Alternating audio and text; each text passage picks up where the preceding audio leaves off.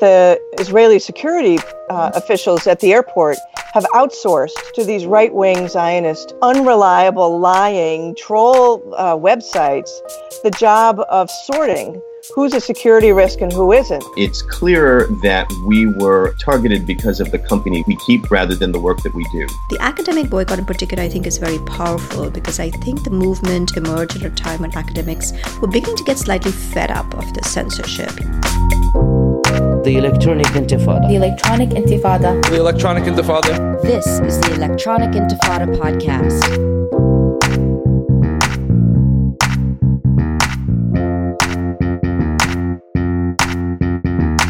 I'm Nora Barrows-Friedman, and you're listening to the Electronic Intifada podcast. Israel continues to racially profile, detain, interrogate, deny entry to, and deport people of Palestinian origin, Arabs and Muslims, Jewish activists, Quakers, students, human rights advocates, UN officials, and supporters of the boycott, divestment, and sanctions campaign.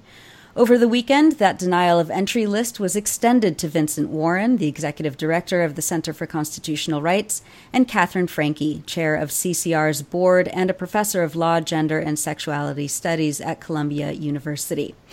Warren and Franke were traveling as part of a fact-finding delegation to witness the human rights situation in Palestine. The delegation brings together mostly black and brown civil and human rights leaders working on domestic U.S. justice issues, according to CCR.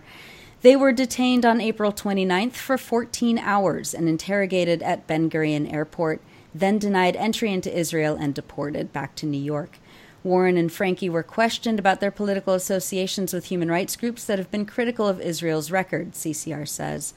As Israeli agents detained, interrogated, and then deported Warren and Franke on Sunday, Israeli occupation forces killed 3 Palestinians in Gaza, including a child, in 2 separate incidents. Since the Great March of Return protests launched on March 30th, at least 50 Palestinians have been killed in Gaza's eastern perimeter. 5 of those killed were children and 2 were journalists. The vast majority were participating in protests when they were fatally injured by Israeli sharpshooters. Today is May 2nd, and as of press time, no Israelis have been killed or injured as a result of the protests.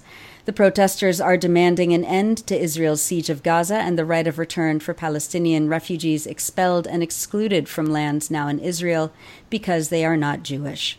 We're now joined by Vince Warren and Katherine Franke from New York City. Vince and Katherine, thank you so much for being with us today on the Electronic Intifada podcast. Thank you. Thanks for having us. It's our pleasure. So, Vince, let's start with you. Before we get into what happened with you and Katherine being detained and deported, talk about this delegation, what you're hoping to do in Palestine, especially as the executive director of the Center for Constitutional Rights. Yeah, I was really excited about this delegation. The first time I had been to the region was in January 2016. And as part of that, I led a delegation of lawyers and legal academics to meet with lawyers and legal academics in Israel and Palestine who had been challenging those laws.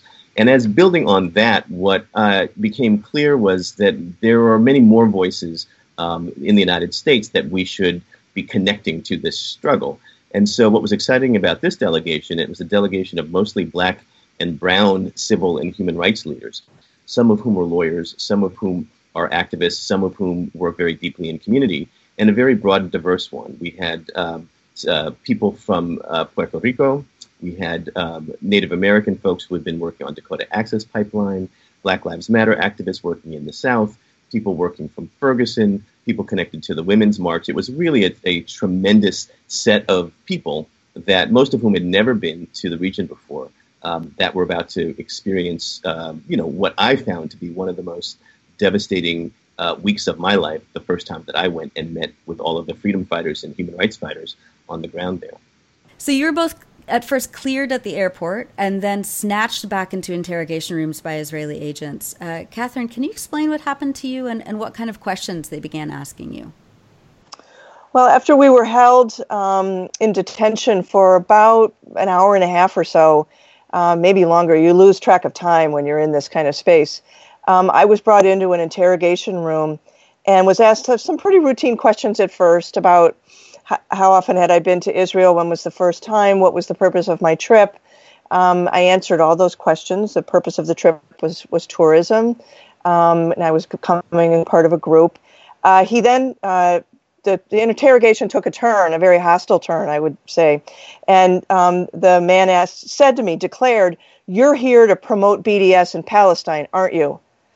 And I said, "No, I'm not." And inside I was sort of chuckling, because you don't promote BDS in Palestine. That's right. That's not where the work is done. But in any event, this delegation had nothing to do with BDS.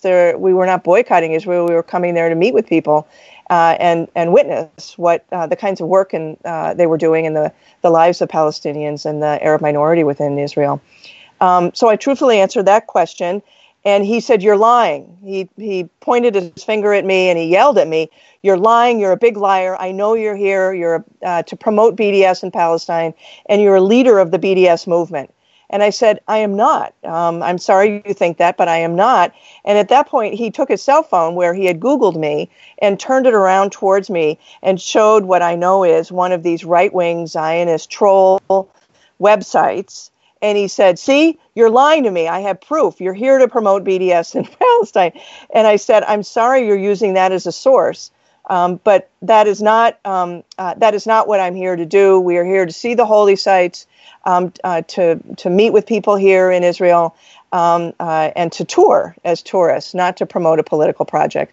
And at that point, there was no way for me to redeem myself. Really, the point of the interrogation, from his perspective, was to get me to admit that I was there as part of a boycott project. And he also tried to tie me to JVP and say, "You work for JVP, don't you?" And I said, "No, I don't. I don't work for JVP." And then the accusations that I was lying continued.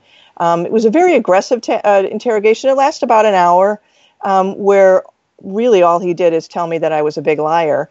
Actually, he insulted me in other ways. My ears were backed up from the flight, and I was having trouble hearing him. And I asked him if he could speak up. And he said, "Well, your hearing would improve if I threw you in prison, wouldn't it?" And I said to him, "I really think that's unnecessary. I'm trying to answer your questions truthfully, and I just got off a very long flight, and I'm tired and having trouble hearing."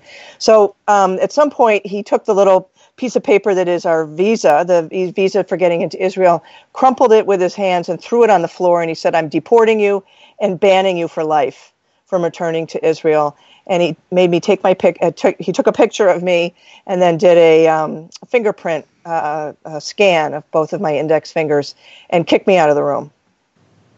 And then you were put into a detention room for the remaining 13 hours or so? You know, Vince and I had somewhat different experiences. At one point, we were separated, but I'd say for the next several hours, we were together, and we were moved around the airport. We were moved into another holding area in that passport control hall. Then they took us through a kind of mystery door into the backside of the airport, through a dirty hallway and upstairs and down another hallway that had broken chairs and tables in it, and then into a kind of a crummy conference room sort of setting where there were probably 15 other people, all of whom were speaking Russian or Ukrainian. I can't tell the difference because I don't speak either of those languages. I think we were the only English-speaking people there. And they actually had the TV blaring, Israeli TV, but a Russian station with a loop of news and then soap operas, which the Russian-speaking people were enjoying, but we were not. And then at another point, I was moved somewhere else to scan my baggage. And when I came back, Vince was being taken away, and I didn't see him again until we were on the plane. When they took me away, it was an interesting thing. So one of the things I've learned in my working in jails and different places like that, it's not always the uniformed people that you need to worry about. It's the folks in the T-shirts or the suits. And so the guy that came in was very big, burly. You could tell he was ex-military, and he was calling out a bunch of names, including mine. And so one of the questions that you have in these detention areas is, should I take my bags when you're asking me to go someplace, or should I leave them? And, you can't always tell what's going to happen. But usually if they say you should leave them, that means that you're coming back to the place possibly that they're taking you from. This time he said, you should bring your bags. And so I had a sense that I was going to detention. Now, as it turns out, Catherine had received, in addition to her fingerprinting and such, she'd received at least some formal notification of she was not being allowed in the country. I did not receive any of that at all. And in my interrogation, which had happened in the secure area, I was asked basically to say that Catherine was a leader of the BDS movement. And when I said, of course she's not, he basically called me a liar and didn't listen to anything else that I had to say. So the man that was taking me to the detention center had a stack of passports and a stack of papers. My paper was on the top, and I could see that it said something about denial of entry. So I said to him, I need a copy of that paper because I've not been told why I've been denied entry into the country. And he said in very typical jailer fashion, he says, hey, do you want to stay here? You can stay here. I said, no, I don't want to stay here. I just want a copy of my paper. He says, it sounds like you want to stay here. So you can either come with me or you can stay. I had asked for the paper 4 or 5 times, and it was clear to me that I was not going to be getting it from this person.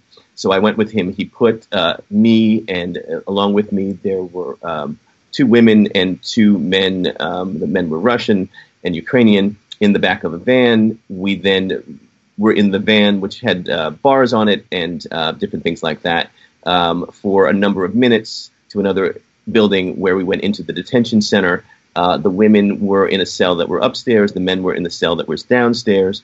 In my particular cell, there were about 8 bunks. There were a number of men in there, all of whom were Russian or Ukrainian, most of whom I don't think knew each other. And I sat there for a number of hours until I was finally brought back to the airport to catch my flight. An interesting thing about the flights, though, that I've learned since then has been initially there was a discussion there that we were booked on a Turkish air flight. That rather than United flight. We had flown United there, and we had arranged to catch the United flight that evening. So there was a fair amount of convincing to tell the guards that do not put me on the Turkish air flight because that's not where I'm going. But when I got to the airport, I looked at the departures schedule, and there was our flight at 11:10, and there was a Turkish air flight, but it was going to Istanbul. And what I've learned subsequently is that for people who have flown to Israel and then are deported, in that context, they usually get deported in the same route that they came. And that very often, I've heard from a number of people that Israeli military or Israeli intelligence or immigration speaks to the local intelligence person, and you can be questioned or brutalized or beaten all over again. So at some level, being able to advocate for being on a direct flight back to the U.S. might have saved me some additional, certainly humiliation at best, and badgering at best, and even being brutalized at worst. That's the voice of Vince Warren. Also with us is Catherine Franke. You're both obviously involved in work at the Center for Constitutional Rights to advocate for human rights, and part of your work also is advocating for activists and lawyers who do activism on Palestinian human rights issues. Do you think that CCR's work triggered the Israeli apparatus to come after you after initially letting you through to baggage claim? Is there any indication that you two who are involved with CCR were targeted because of the work that CCR is involved in? From my perspective, it's not clear that it was CCR as such. I think it's clearer that we were targeted because of the company we keep rather than the work that we do, and their characterizations of the company that we keep. I challenged the person who was interrogating me to point to something on the internet that would justify under the Israeli laws of admission why I shouldn't be admitted as a tourist, and he couldn't do it at all. So that leads me to suggest that it was actually less about the work and it was more about the relationships, which is a tremendous problem, and for a variety of reasons. But I think it also speaks to perhaps how the Israeli government is beginning to expand its notion of who are problematic actors from people that may have done something problematic, at least from the perspective of Israel, to people that are connected to or that are friends with or that are traveling with folks in that arena. And it's always a troubling question when a government decides to broaden and loosen its requirements, because it makes it impossible to figure out whether you can get in, and it makes it impossible to fight how you can why the government is doing the wrong thing. Yeah, I think my experience also made it clear that that the Israeli security officials at the airport have outsourced to these right-wing Zionist, unreliable, lying troll websites the job of sorting who's a security risk and who isn't. If I were Israeli, I would worry about that because that's pretty shoddy work on their part to take this kind of ideological perspective on security. But I also think the fact that they were so obsessed with whether I was a leader of the BDS movement and whether I have work in some way with JVP says to me that these political movements have actually been very successful, that the Israeli government is that worried about JVP and about BDS. And it sends a signal in a way that they're incredibly vulnerable, or they perceive themselves to be so vulnerable that with people like us showing up to just witness and testify to what we see, that somehow the Israeli government or Israeli society will crumble. So I do think we've reached, or we're witnessing a kind of tipping point in the kind of tactics that the Israeli government will use in order to seal off their own policies from critique. But also a tipping point in the effectiveness of a tactic like BDS or other ways in which the human rights record of Israel is being called out in the international community. Catherine, were you able to catch any of the names of these websites that the officer held up to you on a phone? I wasn't, it was just on his phone. There were a couple of them. Canary Mission is the one that likes me the most, I'm most popular on. AMCHA is another, AMCHA is another. They list me there. But, you know, to be honest, I'd say 2/3 of the arts and sciences faculty at Columbia University is on the Canary Mission website. There are also a lot of students from Columbia that are on that site. And the use of those sites by the Israeli security or immigration officials raises a very important issue of academic freedom as well, that will be banned simply by association with any of the organizations that they think are so dangerous. Means that our students can't go to Israel and work with other students or faculty there. It means our faculty can't travel. It creates a real problem for us in the U.S., but I also think it's a real problem for Israeli academics that they can't collaborate with people like myself. I have colleagues there who I would like to be working with, but I can't. And actually, that leads me to my next question. Catherine, you mentioned on Democracy Now! This morning that Lee Bollinger, the president of Columbia University, was leaving the airport as you were being detained. Columbia is one of the many higher institutions around the U.S. that have ties to Israeli institutions, either through research grants or collaborations. And Columbia, as you said, is planning on opening a global center in Tel Aviv, a center that Palestinian students at Columbia or students in the occupied West Bank or Gaza Strip won't be able to visit or take part in research at because they won't be let into Israel. And now that that'll go for you too, as you mentioned, and your colleagues who dare to speak out against Israeli policies or advocate for Palestinian rights. And actually, on this podcast, in the next segment here, we'll be speaking with a professor at UC Davis who wrote a book on the need for an academic boycott to, among other things, be able to address this kind of discrimination through these partnerships between U.S. and Israeli institutions. What can you say about the way these travel restrictions affect your students and colleagues? Can you talk a little bit more about that? Well, the travel restrictions are hugely prohibitive of cross-cultural international collaborations. We have many Israeli students here at Columbia who are here for a year or for a shorter visit or to get their undergraduate or graduate degrees. We can't get Palestinian students into the U.S. because the Israelis won't give them a permit to exit the West Bank, Gaza, or East Jerusalem. So my primary concern is with their capacities to travel, and my secondary concern is with our ability to go see them.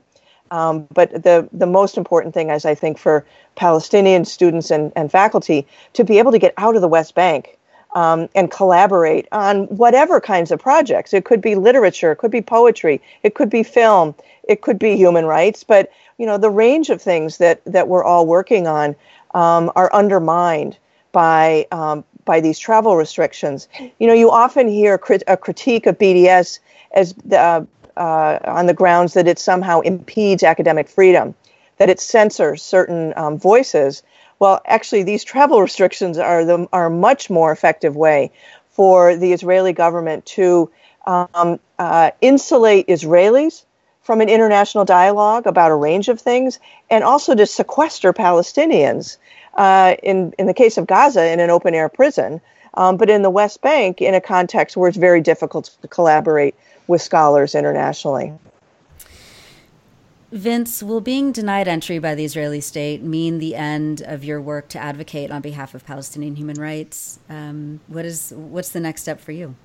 Under no circumstance is my advocacy going to stop because of this. And I would also want to point out that and we're seeing parallels here in the United States, as Catherine was mentioning, academics are at risk, human rights advocates and lawyers are at risk, journalists at risk. And if you think about controlling the message by denying entry to people that are journalists, that are academics and human rights advocates, you're denying access to the very people who are going to ask the questions that need to be asked and unearth the things that need to be unearthed in order for things to be able to change. And so at some level, by targeting us and the cohort, and by now there are hundreds. Catherine and I have been on Twitter, and people are like, "Welcome to the club," people that have been denied. But it's a very important and influential club, and one of our goals now has to ensure that folks like us, folks that come after us, journalists in particular, are able to go into that country and to be able to meet with the people that they need to make. If the questions don't get asked, we never know the answers, and then we're only stuck with a state narrative, and that doesn't work in the context of Israel, and it certainly doesn't work in the context of the United States. And Catherine, same question to you. This will not stop my work one bit. First of all, I supervise dissertations of a number of Palestinian graduate students. I'll continue to do that. We'll continue to fight to get back in to Israel. I mean, the thing here is that not only does the Israeli government control who has the capacity to visit Israel, but they also have the ability to control who visits Palestine, whether it's the West Bank, East Jerusalem, or Gaza. The Palestinians have no control over their ability to welcome visitors, tourists, human rights defenders, or anybody. So we'll continue to work from New York on a challenge to this ban, both in our case, but more broadly in the case of all the people who are subject to the Israeli ban. And as I know your listeners are very familiar with, there are all sorts of ways in which in the U.S., people who are advocating for the rights of Palestinians or are critics of the state of Israel suffer a range of forms of discrimination or punishment for that political position or that political activism. And so CCR and others are working to protect the speech and political advocacy rights of Palestine's friends in the U.S., if I can say. Well, we're going to leave it right there. That's the voice of Catherine Franke. She's a professor at Columbia University and on the board of the Center for Constitutional Rights. And Vince Warren, you are the executive director of CCR. And for our listeners who want to follow the rest of the delegation as they witness Israel's human rights abuses across Palestine, you can search on Twitter under #JusticeDelegation. There are some really moving photos and reflections that delegation members are posting. Vince and Catherine, thank you so much again for being with us on the podcast. Thank you, Nora. Appreciate it. Thanks so much, Nora. Be well. Thanks. And coming up next, an in-depth interview with Sunaina Mera, author of the book Boycott, The Academy and Justice for Palestine. Stay tuned.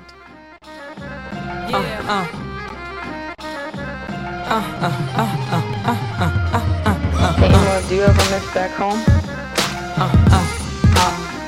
I miss people, but I don't miss places. Prepare for takeoff, touchdown, Ben Gurion. Strict search, make sure nobody enter with bombs. Blue, white flag for this birthright Toramon. Never mention 3 villages that the airport is on. Recent history buried, but it speaks through the sand. All Jews, law return, I don't seem to understand. A land without a people for people without a land. But I see a man standing with a key and a deed in his hand.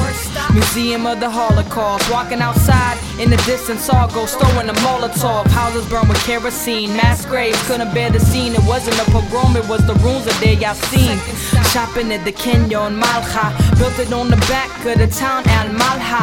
Wishing we could call its name, appalled by the change. And now a mall full of chains is all that remains. Ma'ima misses people, not places. Has she seen the towns with names of Arabic, the Hebrew places? The policies of evil and racist, deceitful and heinous. You'll never see a peaceful state with legal displacement. مشتاق لمحلات اللي ولا مرة شفتها، مشتاق لوجوه اللي ولا مرة قابلتها، مشتاق لمحلات اللي ولا مرة شفتها، مشتاق لوجوه اللي ولا مرة قابلتها، مشتاق لمحلات اللي ولا مرة شفتها، مشتاق لوجوه اللي ولا مرة قابلتها. حياتي زي سفرية بمطار إسرائيلي، يعني ولا مرة راح تشوفني بظهري، ومع إني واحد بيعملوا لي كخمسة 200 يحوني فبيستنوني على الدخل.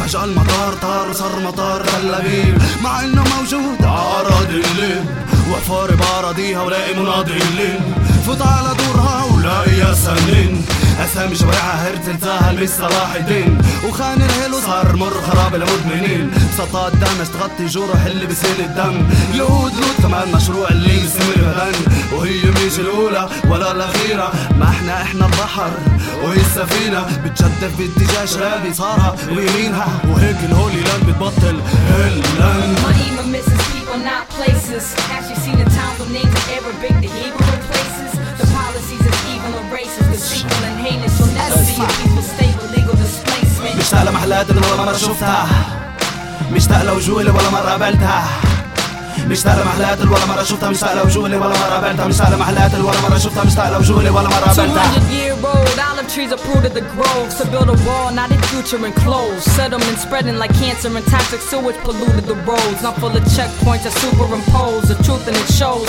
Village ruins overgrown with planted trees. Who'd have thought the desert blooms a tubage spot? I can't believe it ain't environmental. Disguising lies, extincting lives like manatees. Calling it a transfer, please. More like a catastrophe. Birthright towards recruiting them, confuse them into moving in. Claim it's only names and words, but denying the root of them. Power been abusing it. Our past never excusing them. 60 years since 48 and 40 since Jerusalem. My boy Shaddy wanted to visit it so badly. He lied, he's diabetic to see it for 5 seconds. 194 ruled the courts in the case. Mom, you can't disconnect the people from the importance of place. Ma'ima misses people, not places. Has she seen the towns with names in Arabic, the Hebrew places?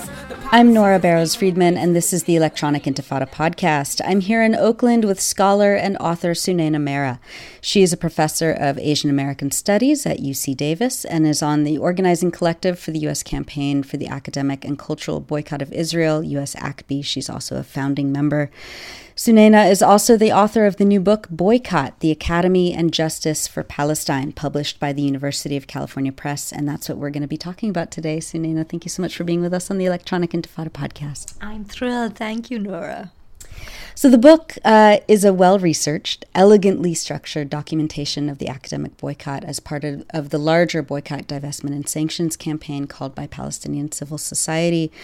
You zero in on the boycott movement within U.S. academia, how it began, its role in challenging the dominant Israel-centered narrative, and how scholars are fighting against what you call the archive of repression that we can get into later, which is the incessant, unrelenting backlash by those who wish to keep the dominant Zionist narrative dominant.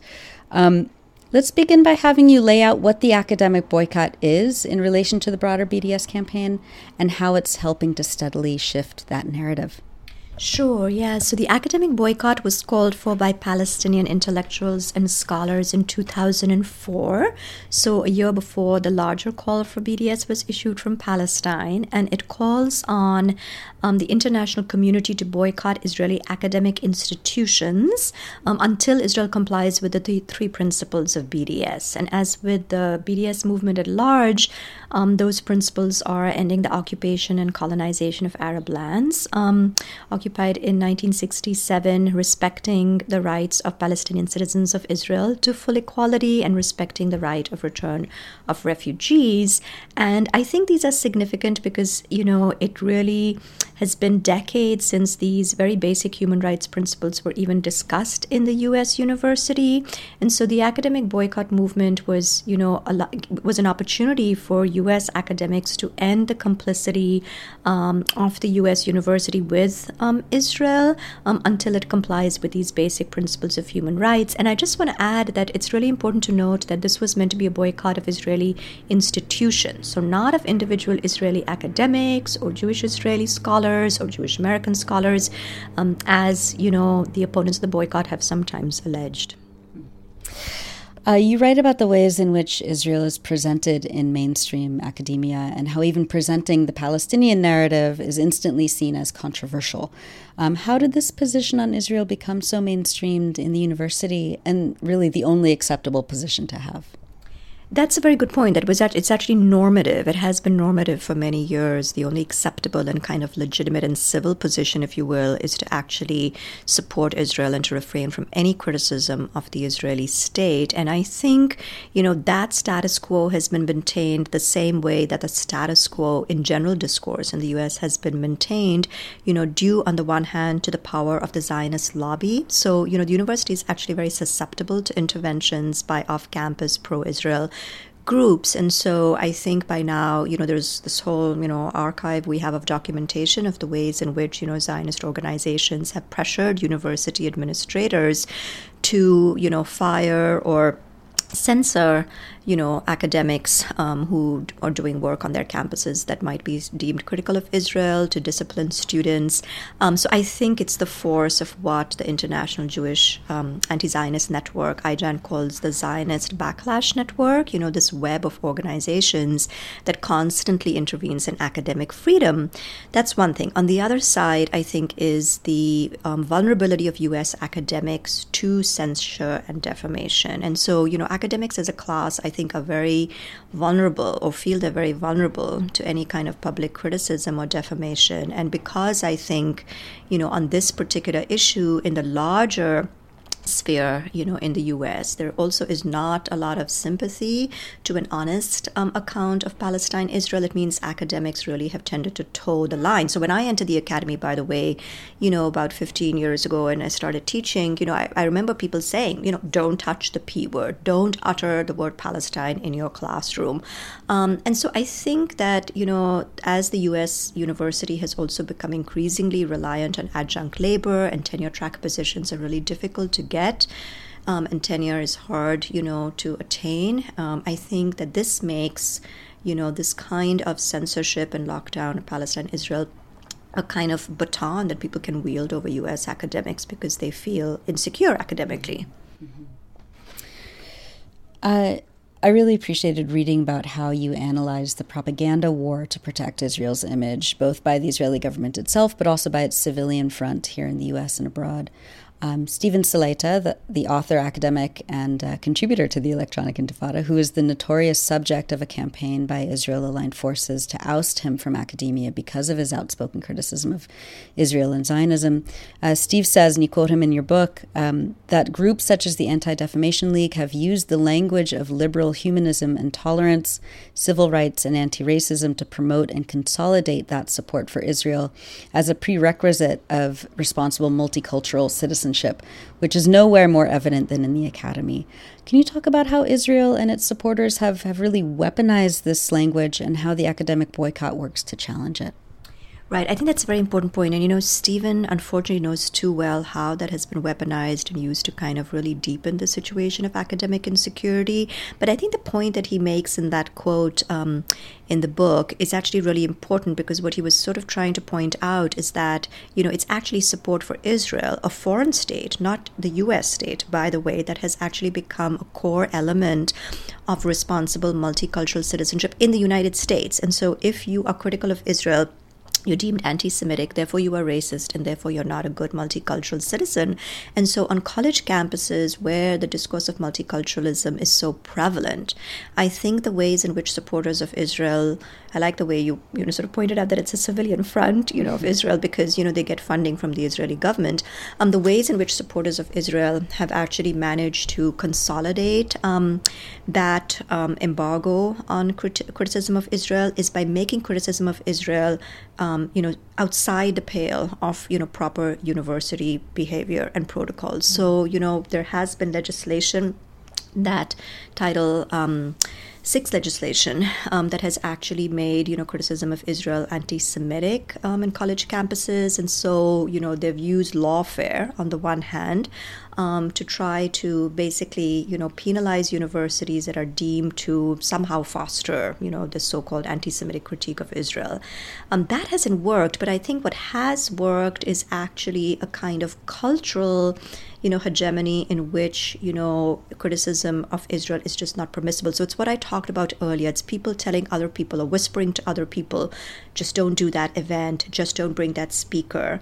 And so I think it's that kind of, sort of just cultural understanding that this is something that one should just not engage in because, as you said, it's considered too controversial, that has made that the norm. And then I think on the other hand, I just want to also note that we also do know that the U.S. is a special ally of Israel. So this support is also coming from the state. And I think that that is also very powerful, that in other issues, one can be openly critical of China or, Sudan or, other states without necessarily worrying about the extent of, punitive backlash. Mm-hmm.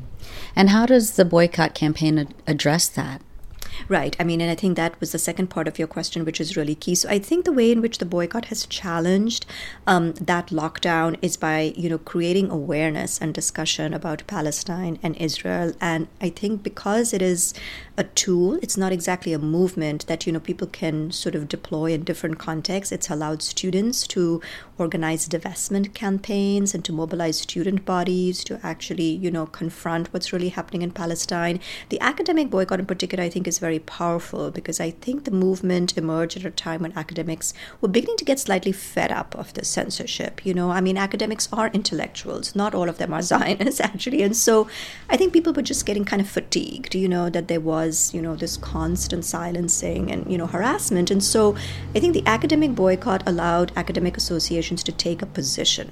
And I think I talk in the book a little bit about why I think this is a war of position, because I think it's about shifting the parameters of cultural discourse and intellectual discourse. And so, when the ASA, the American Studies Association, endorsed an academic boycott resolution in 2013, it became clear that, critical scholars were actually deeply concerned about Palestine. And so it really shattered the taboo on criticism of Israel by creating a space for discussion.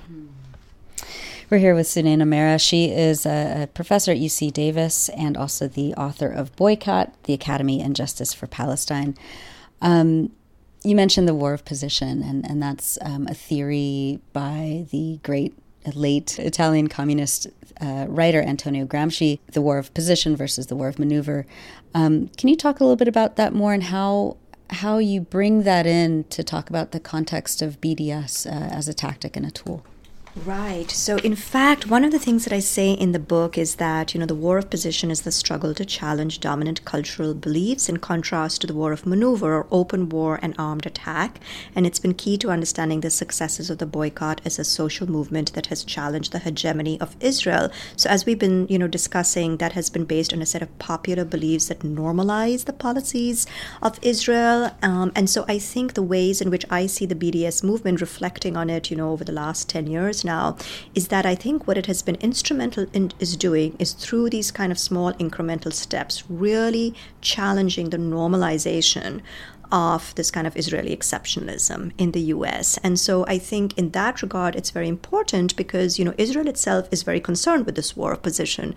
So it's very apparent. I mean, they themselves talk about the fact that, they're deeply worried about what they call delegitimization of Israel. And so there's a war of legitimacy. And I think it's very important to note in this regard, by the way, that this is not about the existence of the Israeli state, okay? I mean, because there's all this kind of really melodramatic, kind of allegations that BDS is out to destroy the state of Israel. But I think if we think about the 3 principles of BDS, it's fair to say that they point out the fundamental flaws in the notion of Israel as a self-professed democratic state that, affords equality to its citizens. And so in that regard, I think, BDS has provided a discourse that now people can pick up and use to challenge that exceptionalization of Israel as being above critique. And so going back to the point about multiculturalism, I think one of the things that Israel has also tried to do through its Brand Israel campaign is to kind of present the image of being multicultural and cool and gay friendly and, I don't know, women friendly and worker friendly and African friendly and all of these things, which are not true. And so I think, again, the BDS movement, I think, has provided, kind of ordinary people with a language that they can use to basically, rupture this kind of myth. As you said, and as you write, the role of BDS is providing that language. And it's a textbook example of a social justice movement like any other, but has received a minuscule fraction of the recognition and research. And here's where the scholarship on BDS and the Palestinian liberation struggle overlaps with the fight against neoliberalism in the U.S. Academy, increasing privatization, and the censorship of academic research or basic activism on campus, as you said. Can you talk about the role of BDS? A little bit more about how we can talk about BDS as a central player, in terms of elevating the Palestinian liberation struggle as just another social justice movement.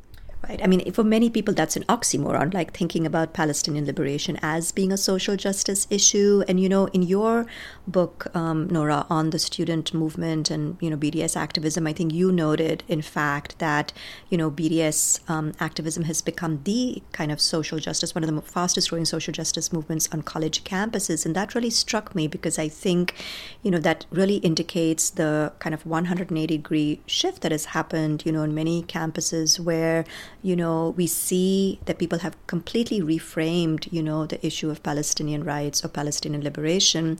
And so I think in that regard, to me, what is really kind of important is that on the one hand, you see masses of students taking up the cause, of Palestine and getting engaged in BDS and bringing it into social justice activism. So there have been so many alliances that have been made between Palestinian, rights campaigns and Students for Justice in Palestine organizing and campaigns against the militarization of campuses, policing, police brutality, Black Lives Matter, also thinking about, issues around, walls and immigration and refugees, as well as, these questions around, kind of apartheid and racial equality.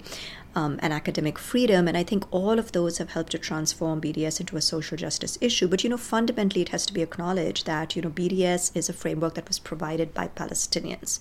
And I think that, there are 2 points to be noted. One is that, it wasn't always like this, that I think in the United States in the 60s and the 70s, there was a moment when, in fact, radical activists were in solidarity with the Palestinian liberation struggle, and that leftists and anti-war activists actually were critical openly of Israel. And so I think in a way the BDS movement has allowed campus activism to return to that internationalist framework of third world solidarity, which has been, diminished somewhat in the last decades, or even when it emerged, for example, challenging the war in Iraq. I mean, there was just never a connection made to Palestine.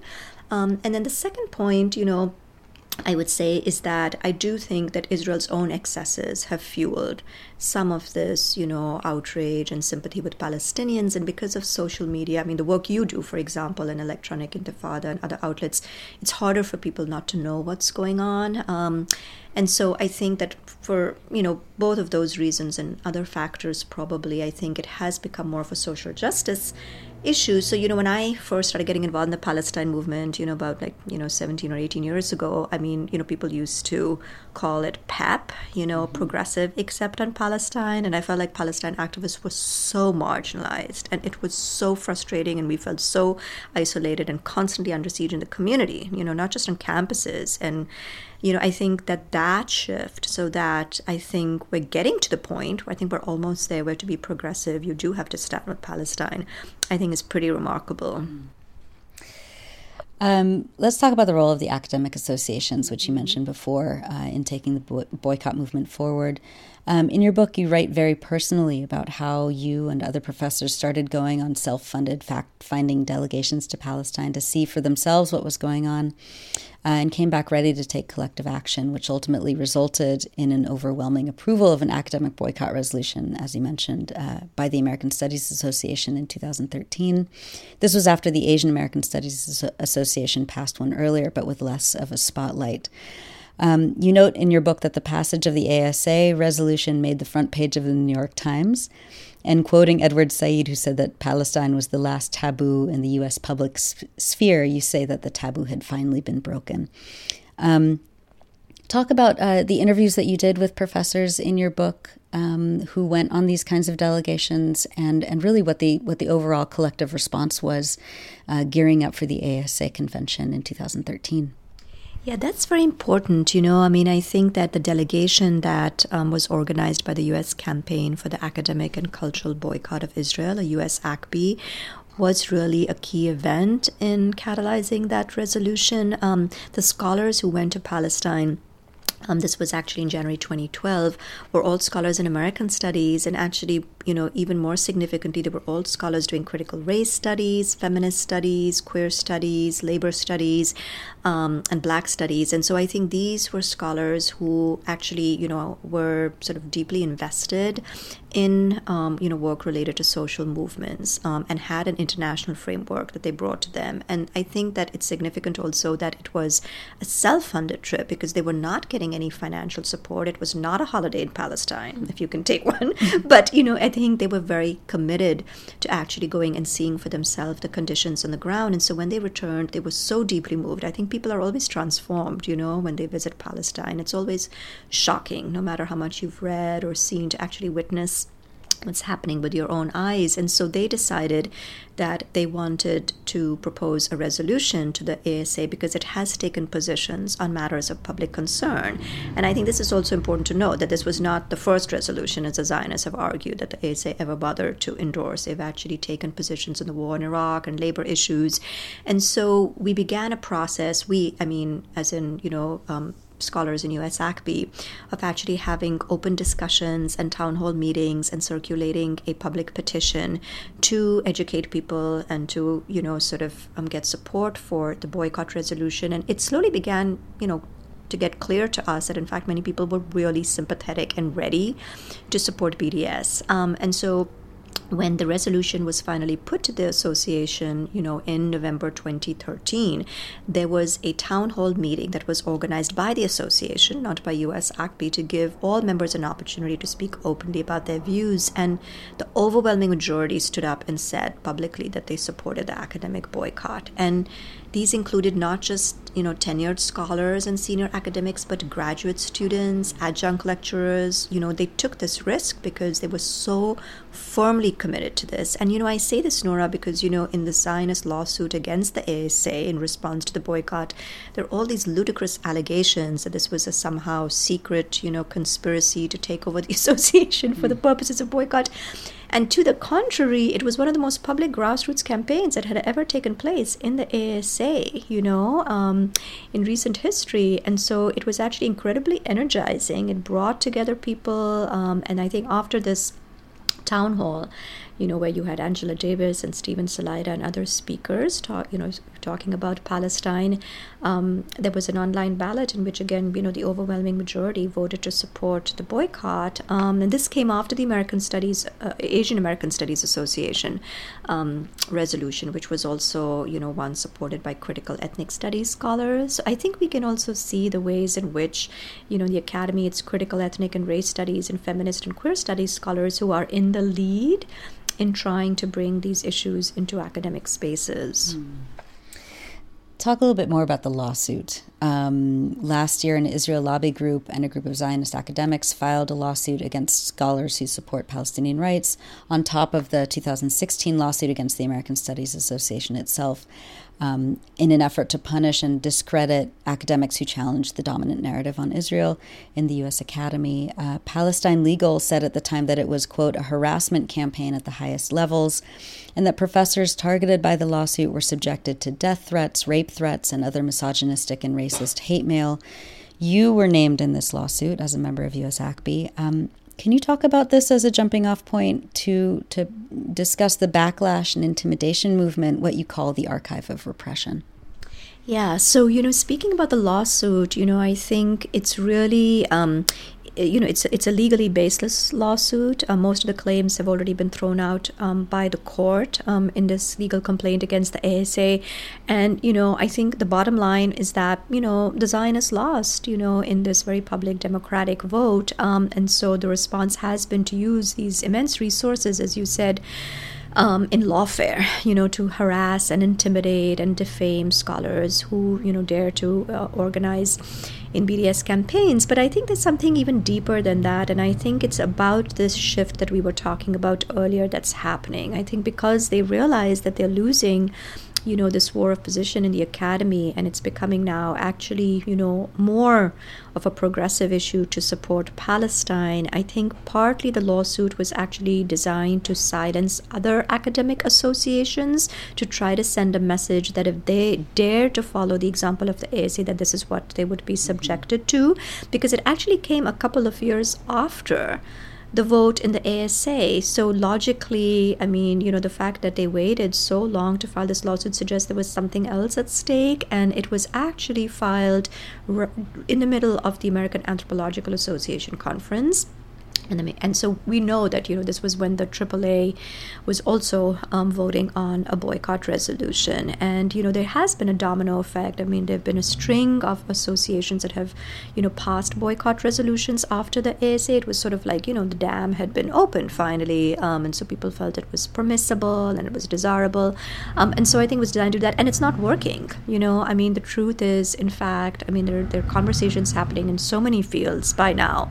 But I do think that, the other part of this, Noura, is, as I talk about in the book, this archive of repression reveals that also what's at stake is a certain kind of racial and gender and sexual politics and class politics. And, the Zionist backlash network is really, heavily focused on targeting various progressive movements. I think we have to look at the confluence of anti-Zionist politics and, as you said, social justice politics. And so as increasingly we have, for example, academics of color and ethnic studies scholars like myself taking the lead in BDS organizing, this is deeply threatening to the Zionist establishment in the US and also Israel, because it means that, support of Israel is no longer a cool multicultural issue, because in fact, masses of, students of color and faculty of color are now standing in solidarity with Palestinians. And that is actually something that's very troubling. But I think it's very important, because one of the things that has always concerned me as an activist of color and an ethnic studies scholar is that I think the racial politics of Zionism have actually often been very muddied in the US. It's been very difficult to be clear about it. And what the academic boycott in particular has allowed us to do is to see anti-Zionist politics as anti-racist politics. That to me is a really fundamental shift, because it means it pulls out the rug from all these Zionist critics who allege that criticism of Israel is anti-Semitic and racist. So it becomes the opposite. It means that if you critique, settler colonization in Israel, you're actually anti-racist, and BDS is an anti-racist movement. And that to me is like, an incredibly important kind of intellectual or kind of, sort of epistemological victory for BDS. Can you talk a little bit about the amount of self-censorship that you see in the academia world, and if you think that that is moving, budging in any direction? Yeah, I think self-censorship was always a very important tool. Like I was saying earlier, it was partly the pressures that academics have always been under that led them to staying away from this issue themselves without anybody knocking on their door and telling them to do so, without getting a memo from their dean that they had to do so, right? It was this kind of tacit, unspoken kind of, assumption.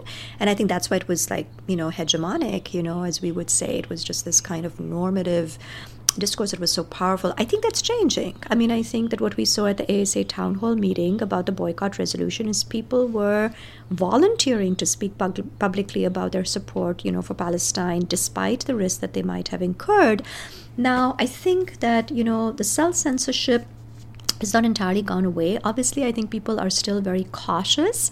And I think that the Zionist Backlash Network has also ratcheted up its tactics. So we see that there is more public blacklisting, right? And the blacklists have kind of, proliferated. And we have various shadowy groups like Canary Mission that publish these online and threaten, prospective employers, on behalf of student activists. We have posters being put up on campuses with people's pictures. And so I think that level of smearing and McCarthyism is designed to create self-censorship. So, it's not that every administrator needs to write a letter to their faculty telling them, not to support SJP, but I think that there is this culture of fear that has been created around this issue. And I think the only way through that is actually through public activism. Like, I think the only way to break that wall is, to come out with a hammer and smash it. Because, the more you stand in the shadows, the more people want to, be like, kind of lurking in the dark. And so I think that's why the BDS movement was also so significant, because it meant that people could come out in the open. And we have senior scholars, leading, intellectuals who are saying, I support Palestine. So it gives people courage that it's okay to do so. Maybe this is a good time to talk about the founding story of USACB. Its origins and really how it's evolving now, 9 years almost after its inception. Yeah, the founding story of USACB is also very much about coming out of the shadows as academics, because in fact it was during the war in Gaza in 2008 and 2009 when, you had this horrific massacre. I'm saying again because, we are currently going through a period in which again Israel is assaulting, people on the border of Gaza on a weekly basis at the moment. But during that war in the winter of 2009, there was actually a group of us who were part of an academic freedom network in California that was concerned with censorship in Middle East studies, who felt that, we needed to be able to respond. And, Nora, the thing is, when people say we don't know what to do, Palestinians had said in 2004 and 2005, this is what we need you to do.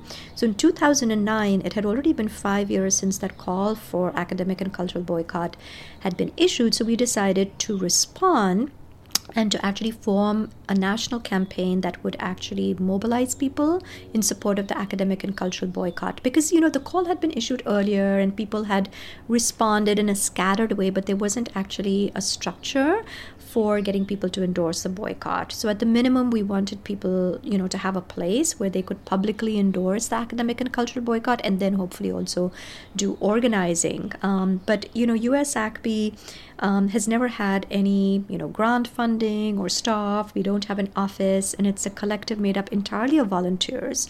So we're all, people who are working in the academy or elsewhere, scholars and activists and artists. And by now we have people all over the country in every region. And we've also, always had the support of this incredible advisory board of leading, international activists and human rights leaders. But I think, it's been hard work. And there was actually a point at which a Zionist think tank, the Reut Institute, I think, said that if we had 500 endorsers, we would be a strategic threat to the state of Israel. That's so I guess, yes, I know, that's all it takes. And it took us a while to get there, but we did become a strategic threat to the state of Israel. And I think that what is actually really kind of important about USACB is that it's a very diverse group. So in fact, many of us are not, Palestinian or Arab. We work in different fields. We've been involved in other kinds of social justice activism. And the lawsuit that has recently been filed now explicitly targets USACB because I think there's a realization that somehow this motley group of professors managed to actually do something that, the Israeli state, I think, never thought that an academic association in the United States would actually endorse the boycott of Israel. They kind of assumed that this was a bastion of, pro-Israel thought. And so I think it's been really significant. Having said that, it is a struggle, to do what we do. And I will say we recently launched a campaign to boycott study abroad in Israel programs on March 30th on Land Day, which was also the day that the Great March of Return was launched in Gaza on the border. And I think this is a very significant campaign because it allows, students and faculty and staff in their own campuses to pledge not to participate in study abroad in Israel programs. Because these programs are fundamentally whitewashing programs that provide, kind of academic cover for Israel. They're very biased. They're usually based at Israeli universities that are extremely problematic and complicit with the state and the occupation. And so I think this is, again, something that, individual students and faculty can just go online to the USACB website and endorse the pledge not to participate in any way as a student, as a teacher, as staff support in study abroad in Israel. What was it like for you going back over the history of USACB and your own personal activism and the activism of others in your field? And writing this book. It's short, it's 150 pages, but somehow you managed to pack a lot of information and history and context in there. What was it like writing this book? It was a really meaningful process for me. And for me, of all the books that I've done, this one meant the most in a sense because it was an opportunity to think about my own personal and political involvement as well as the involvement of other people. And because it was the first book about the academic boycott movement and one of the first, academic monographs about BDS, I guess, it was a bit challenging when I was thinking about how to write it. But Nora, I'm an ethnographer by training. And so my, inclination is generally to try to tell the story through, other people's stories, to try to actually kind of glean from people how they make meaning of events or issues. And so I decided that I wanted to interview, my comrades in USACB and other scholar activists to sort of get their perspective, because I think each one brings, something really important to this issue, like putting together, the pieces of the puzzle in a sense, because people have different vantage points. And so I decided that I would do interviews with other, academic boycott activists, but also look to some of the documents about the academic boycott campaigns, as well as, by now there's a lot of documentation online as well, so reports by Palestine Legal or IJAN, as I mentioned, or reporting in Electronic Intifada or other outlets. And for me, the process was challenging also because the series editors put a very short limit on the books. As you said, it was 150 pages because, they wanted it to be a book that students would actually read. So it is, by the way, part of a series called American Studies Now, and it includes short books that can be read by undergraduates on sort of flashpoints, in our times. And the fact that they included BDS and academic boycott to me is really significant. So I was so lucky to have, the support of my editor. I feel like the series editors, Lisa Dugan and Curtis Maris, who were both part of the ASA's leadership, by the way, they were extremely supportive. And so it was so refreshing to be able to write openly about this issue and to just make it a good, well-researched book. And so I decided, that I didn't want to give, too much context for Palestine and Israel, but to really think about, as you said, the boycott is a social justice movement. And since I do research on social movements, to me, that was really exciting to think about what's the paradigm of the movement, what are the strategies and tactics, what are the campaign approaches and locations, and then to think about it in relation to other boycott campaigns in the US and also in Palestine. And if people want to learn more about your book or USACB, where can they go? Sure. So, the book is available through the University of California Press, and it's also a digital book, by the way. So I think there are links to getting the e-version. And for those who want to learn more about academic and cultural boycott campaign, they can go to www.usacb.org. And I really urge people who are listening to this to do that. And if they haven't endorsed USACB, they should try and do so. Sunaina Mehra. The book, again, is Boycott, the Academy and Justice for Palestine, out now. Thank you so much for being with us again on the Electronic Intifada podcast. It's always wonderful to see you and speak with you. Thank you, Nora. This was amazing.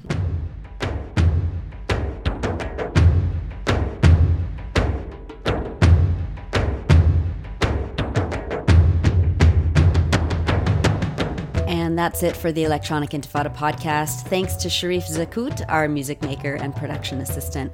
For news, information, cultural features and reviews, and pointed opinion and analysis, visit us online at electronicintifada.net, where you can also post comments and sign up for our daily email digest. Follow us on Twitter at Intifada. Radio stations are free to use this podcast, and if you're listening on Apple Podcasts, support the Electronic Intifada by rating it and leaving a review. On behalf of all of us at the Electronic Intifada, thank you for listening.